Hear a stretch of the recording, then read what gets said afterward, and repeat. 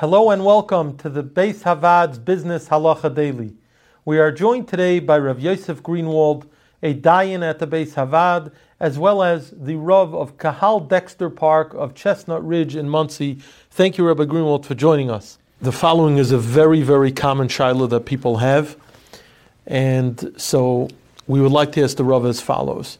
An individual would like to buy a pair of shoes online from a website, but they don't know the precise fit, they don't know the exact sizing, and they like to go into a local establishment, a local store, to try on these very pair of shoes, see what size fits best, and then go back home and buy the shoes online, obviously for a cheaper price.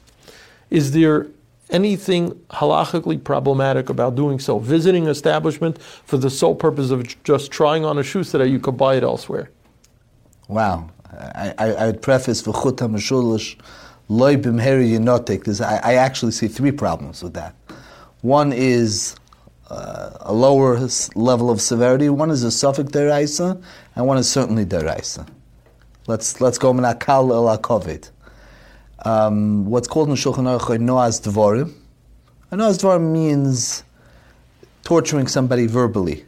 And one of the examples that the Mishnayos in the end of the fourth paragraph of Bava Metzia give, it's brought in Choshen Mishpat Siman Reish Lamed Beis, is going into a store.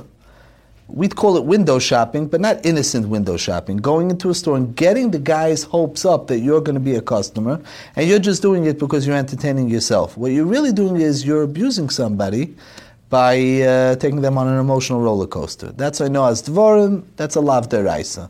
That might only be a subcategory of that lav deraisa. More chomer than that is gnevas das. You're taking advantage of somebody where he's providing you with something which you're getting from him under false pretenses. He thinks the reason why he's being matrich, he's going to the trouble of fitting you, is because you're a customer when you're really not. So would it make a difference if it's a massive store and the owner has no idea whether you're coming in and leaving? Because you mean where you don't even take up his time? I don't take up his time, especially a large store in a mall where the owner may not even know that I'm coming in, and I'm not impacting anyone negatively. Interesting. So if the whole shaila is gnevas das and I know as dvarim, would that be a loophole to allow someone to do that? I'll preface the third thing that I was going to say, and that is that when you're taking up somebody's work time, you're also actually causing him financial loss. There's less time he has. He needs more hired work if he's busy doing more fittings.